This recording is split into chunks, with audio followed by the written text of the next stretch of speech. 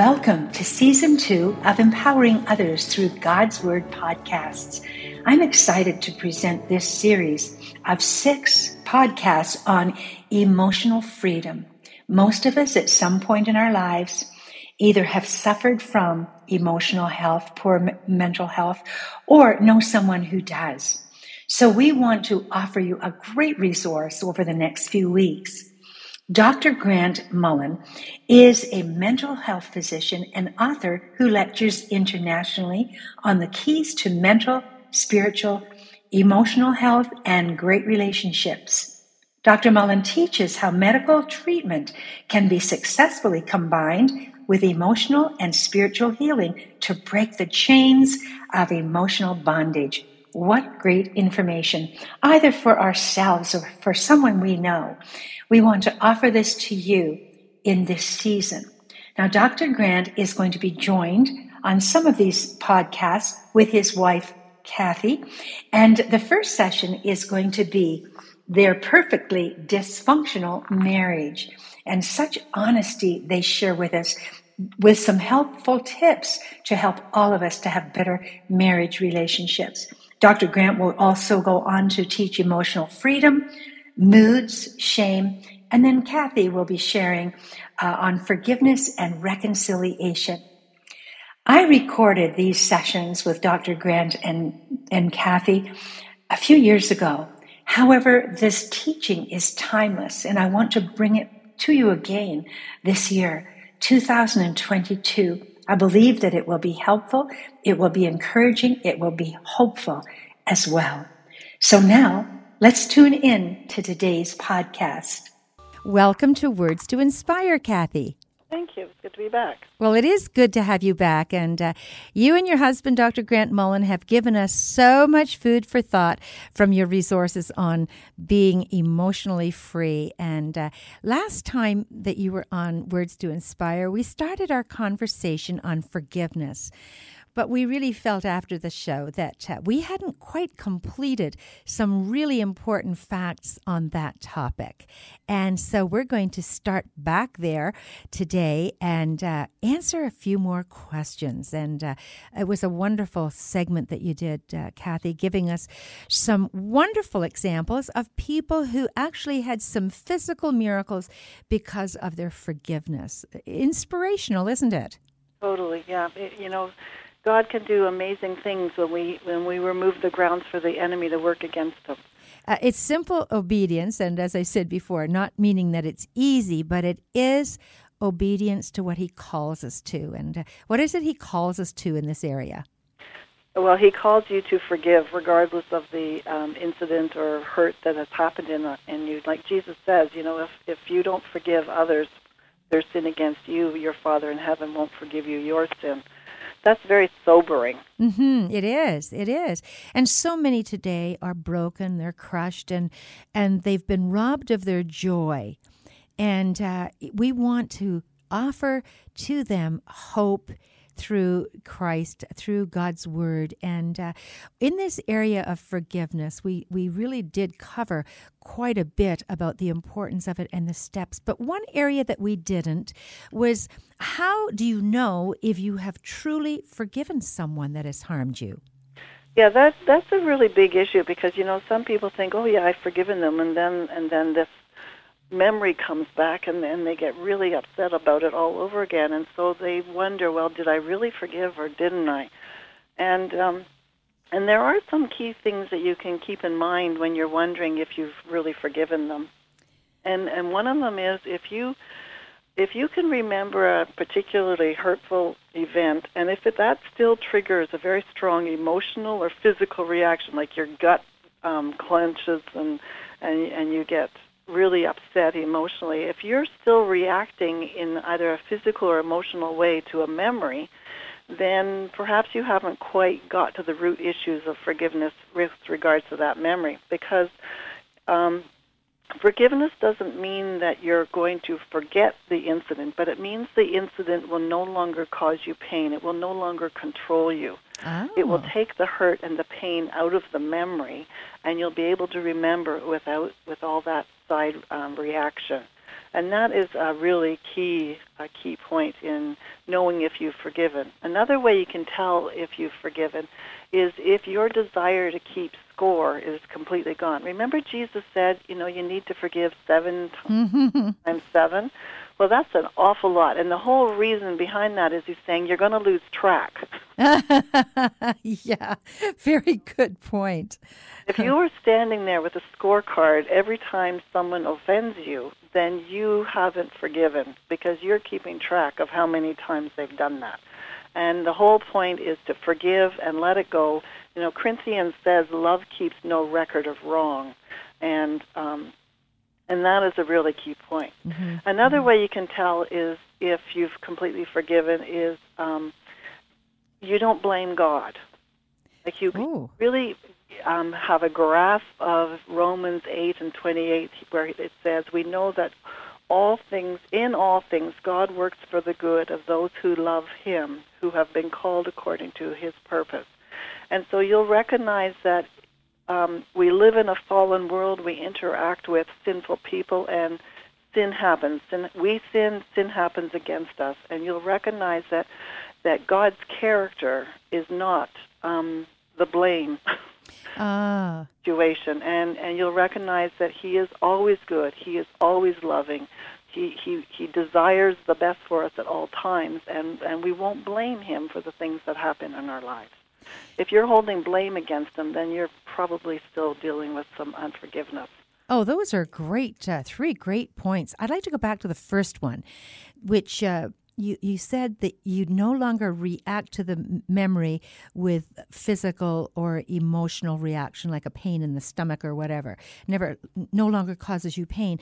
But I really like what you said, that you remember, but you don't have this this reaction. Because often, Kathy, we are told forgive and forget. Yeah, well, forgiveness doesn't mean forgetting. Well, that's really contrary to often what is given to us, and you've made it so much easier to put a frame of reference because memories are there. Oh yeah, and your goal is for the memory to be there, but without the control that it's had over you, where it stirs you up all over again and gets you all upset all over again. So it doesn't control you. I love that. So It no longer controls you. Yeah. Excellent. That's great clarification on forgiving and forgetting. And then the second one was your desire to keep score. That is really great because I think all of us have had a little scorecard out in some of our relationships when people can't remember all the things that they do or don't do. And it's almost like walking along the golf course with your scorecard. We may not have a physical one, but boy, we sure have one up in our minds. Mm-hmm.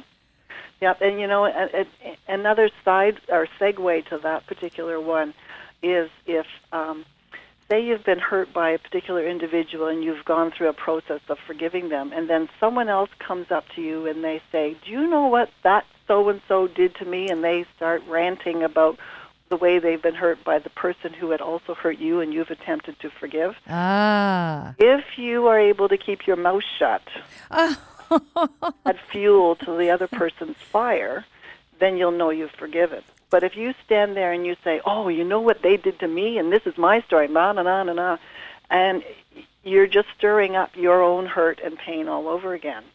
And so the whole key is to not be a gossip about what's happened to you. Wow. And to help the other person reach that point of not blasting about the person who hurt them, but reaching that point of forgiving and blessing. So, wow. So that is really associated with not keeping a scorecard because you're not keeping track of who else has been hurt by that person and how they've been affected and all of that garbage that goes along with it. That's kind of in line with a quote. It's in a similar or in a different kind of way that Chuck Swindoll says, you know that you are a mature Christian when you can say no and not give an explanation. Mm. And although it's a different kind of scenario, there are times that we just want to either pursue a cause or defend ourselves or defend our action, and keeping our mouth shut is probably the most difficult thing to do in that situation. Yeah. But, gossip about what someone has done to you is a form of punishment because you're doing it to ruin their reputation. And as long as you are wanting to ruin someone's reputation or besmirch them in the eyes of other people, then you haven't forgiven. So that's another way that you know that you have not totally forgiven. Great insights. And the third one that you started off with was you no longer blame God. So you see God as a sovereign God, and us living in a sinful world. Right. Wow, that is really great. So as we get to know God, one of the topics I love teaching on and looking into is the nature and characteristics of God. And boy, when you get to know Him and you see His love for us and all that He has done to draw us to Himself, there's not a lot of time to blame Him for what's going on. No. But, some people still feel they need to blame God. Like, I've been leading people in forgiveness for quite some time, and I say, but the person I have to forgive is God, because that's who it is in my mind that allowed this to happen. If He could have stopped it, it didn't need to happen. Right. Yes. No, and I say, well, okay, we have to understand that God is incapable of wrong. Yes. And so what you need to do is, first off, repent for blaming God, because you've misunderstood or you haven't grasped His sovereignty and His goodness and His character. But then you still need to actually go through the process of forgiving Him, because the enemy has lodged that in your heart. And so even though we understand that God is capable of no wrong, we still have to go through the process of repenting for our reaction and forgiving Him so that the hook is removed from us. So not only do we misunderstand other people's intentions when bad things happen to us, but we also misunderstand God in all of that. Yes. That's great insight. Great insight, Kathy. How God does not waste anything in our lives. No. He takes whatever happens and turns it for good if you let Him. If we let Him, and that's the key. And now we're going to kind of turn direction a little bit and talk about reconciliation and that part of the forgiveness picture. Yeah, so many people put up a roadblock to forgiving others because they say, there's just no way I can be back in relationship with that person. They've hurt me too much. I just can't trust them. And so what I bring to their awareness that forgiveness does not mean reconciliation. Forgiveness is something you do to set yourself free, but it's not an automatic green light to say you have to be back having coffee or dinner with people and constantly being in touch with them. Because if those people constantly bother you or reoffend or hurt you all over again, then it's a dangerous situation. And so what you need to realize is, first off, if you are truly forgiving someone, you are doing that with the goal. The goal of reconciliation is always a good thing, but you do it with the awareness that yes, you forgive and establish the spiritual principle of freedom for yourself, but then there's still the journey that you have to walk through where if you're going to be fully reconciled, that trust gets rebuilt.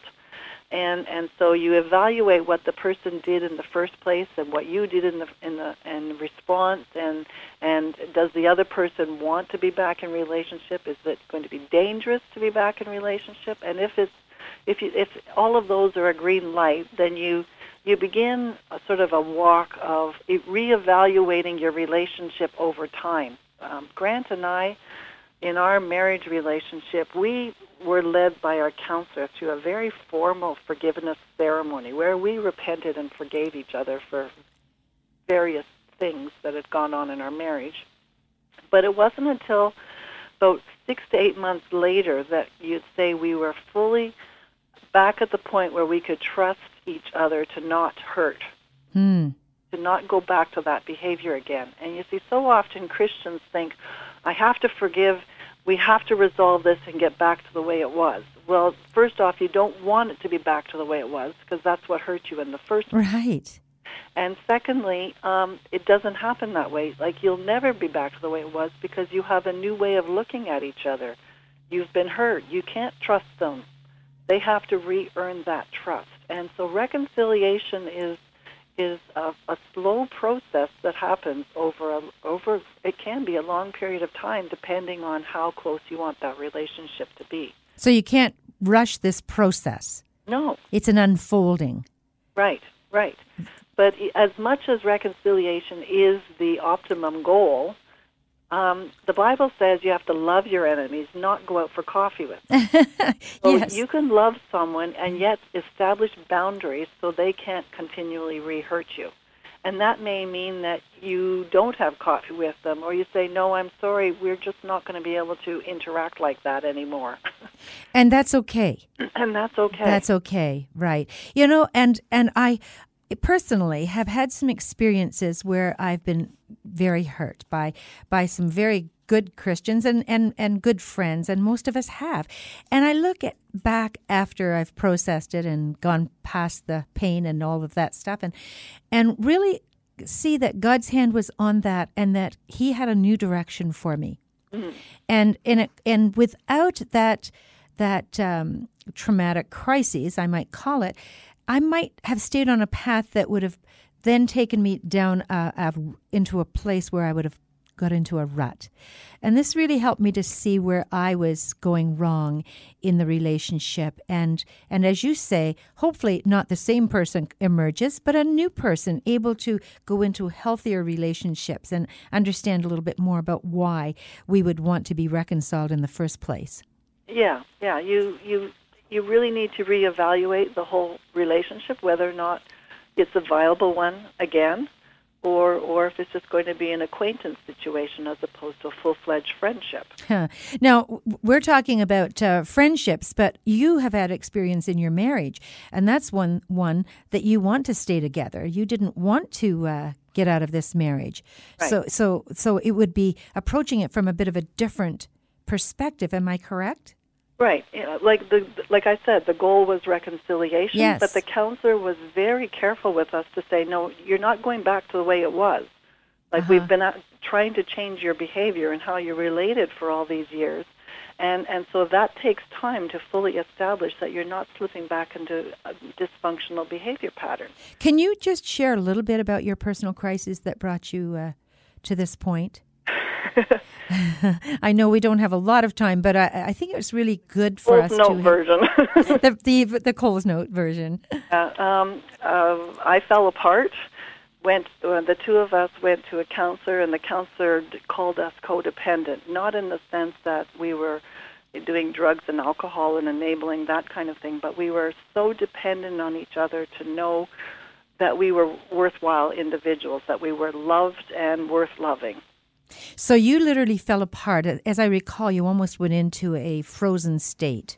Yeah, my emotions just shut down. I was going through the motion in everything that I was doing. I did it because I had to. Otherwise, I would have liked to have just curled up with a book and disappeared into a fantasy realm and not had to interact with the rest of my world. And the challenge at that point, Kathy, is that both of you, husband and wife, were a beautiful Christian family and active in a local congregation. Yes. How did that feel, and what did that look like? Well, most of the people on the outside weren't aware of the amount of pain we were going through on the inside, and we kept up our roles fairly well, but it was difficult. It was walking around the house was difficult because we just felt rejected all the time by each other. But we knew our marriage was correct. We didn't want to see the end of that, so we were determined to work on it together and work through it. So we spent a lot of time with the counselor. Individually, though, working on our own stuff.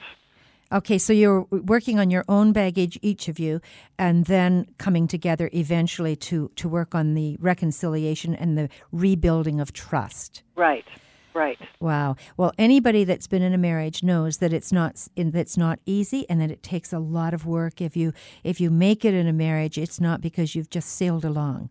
Right. And we had to really work at changing how we had been relating up to that point in our marriage, so that we would relate in a more healthy way that would help us long term. And when you say how you were relating, could you give a little picture to that? What do you mean?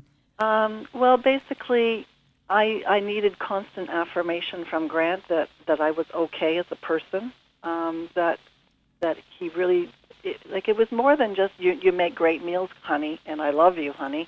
It was you are a worthwhile person, and you deserve to live on this earth. Yes. Yes. And not because of him, but because of you. Right. Yeah.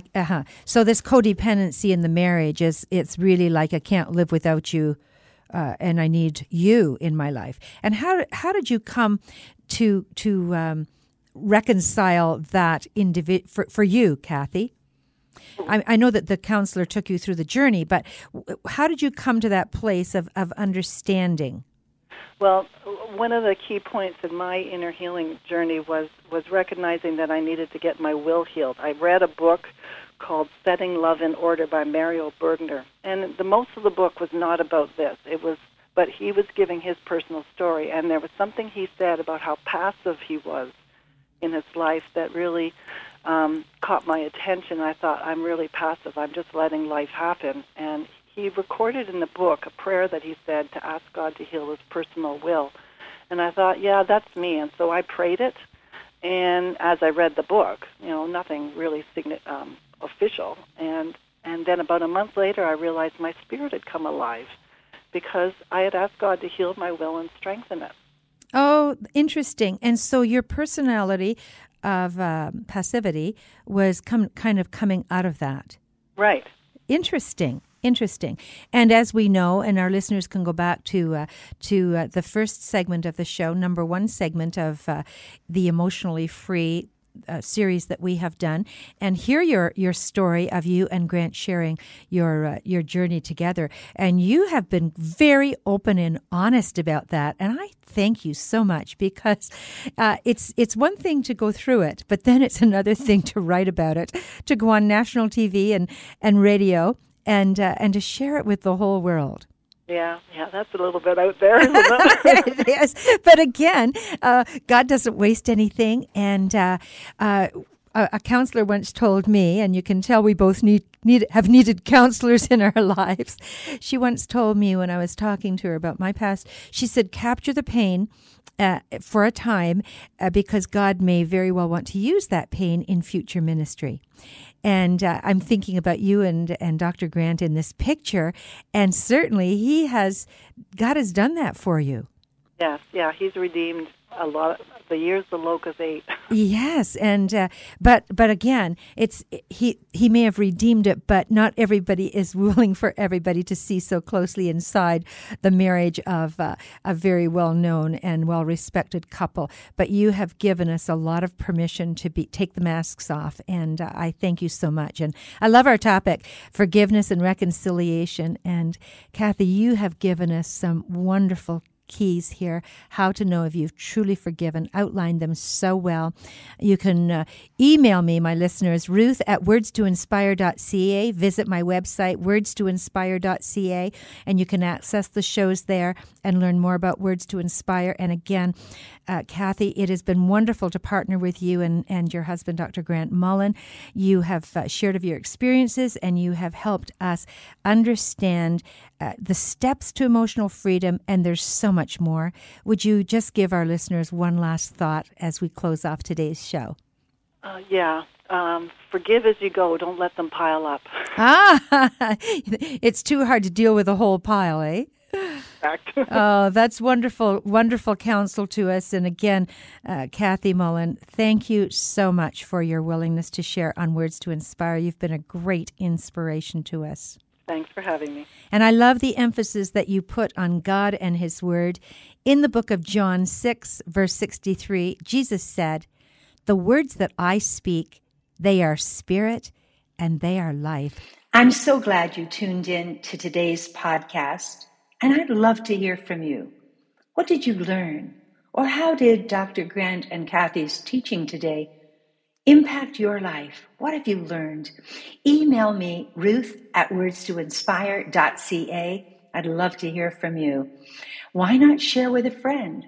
Go to my website, wordstoinspire.ca, and direct them to the podcast page. There, they can subscribe to the podcast, Empowering Others Through God's Word, as we are in our second season, Empowering Others Through God's Word. And this series on emotional freedom is good for every one of us. So tune in again, be watching for the next podcast release. And until then, I'm Ruth Coghill with Empowering Others Through God's Word. Bye for now.